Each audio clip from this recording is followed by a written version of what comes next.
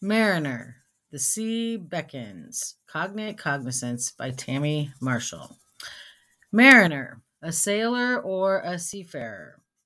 Marinero, the masculine Spanish cognate of the same meaning. Marinera, the feminine Spanish cognate. I love the sea, yet I live as far inland as one can get from a sea or an ocean here in the USA. I've long said that I was born in the wrong locale and that I hope to retire near the sea someday. Time will tell, but if I could have chosen the place where I grew up, it would have been seaside. In Spanish, the word for the sea is mar. It comes from Latin's mare, which also means sea.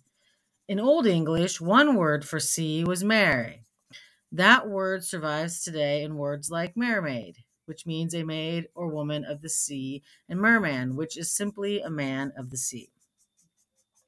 However, in English, we use the word sea, which is only mildly different now than how it was in a different word for sea in Old English. It got its beginning even further back from the Goths, though. R is easy to remember when learning Spanish, though, because we English speakers are quite familiar with the word marine for things that relate to the sea, like marine life, and even that branch of the military called the Marines. Mar makes an appearance in our word of maritime, which is maritimo, masculine, and maritima, feminine in Spanish. Marine is marino in Spanish.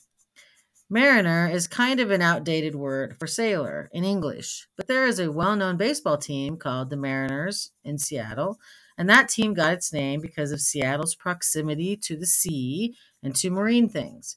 You may also be familiar with the word mariner from Samuel Taylor Coleridge's famous poem, The Rime of the Ancient Mariner, about an old sailor who kills an albatross and then must bear the burden of its death. That is the origin of the idiom that something burdensome is an albatross around my neck. But in my experience with past students, those who had heard of the saying often didn't know what it meant, and they also didn't know what a mariner was. Hopefully, you do, and you also know that an albatross is a seabird or a marine bird. Mariner, marine, maritime all deal with the sea, or El Mar.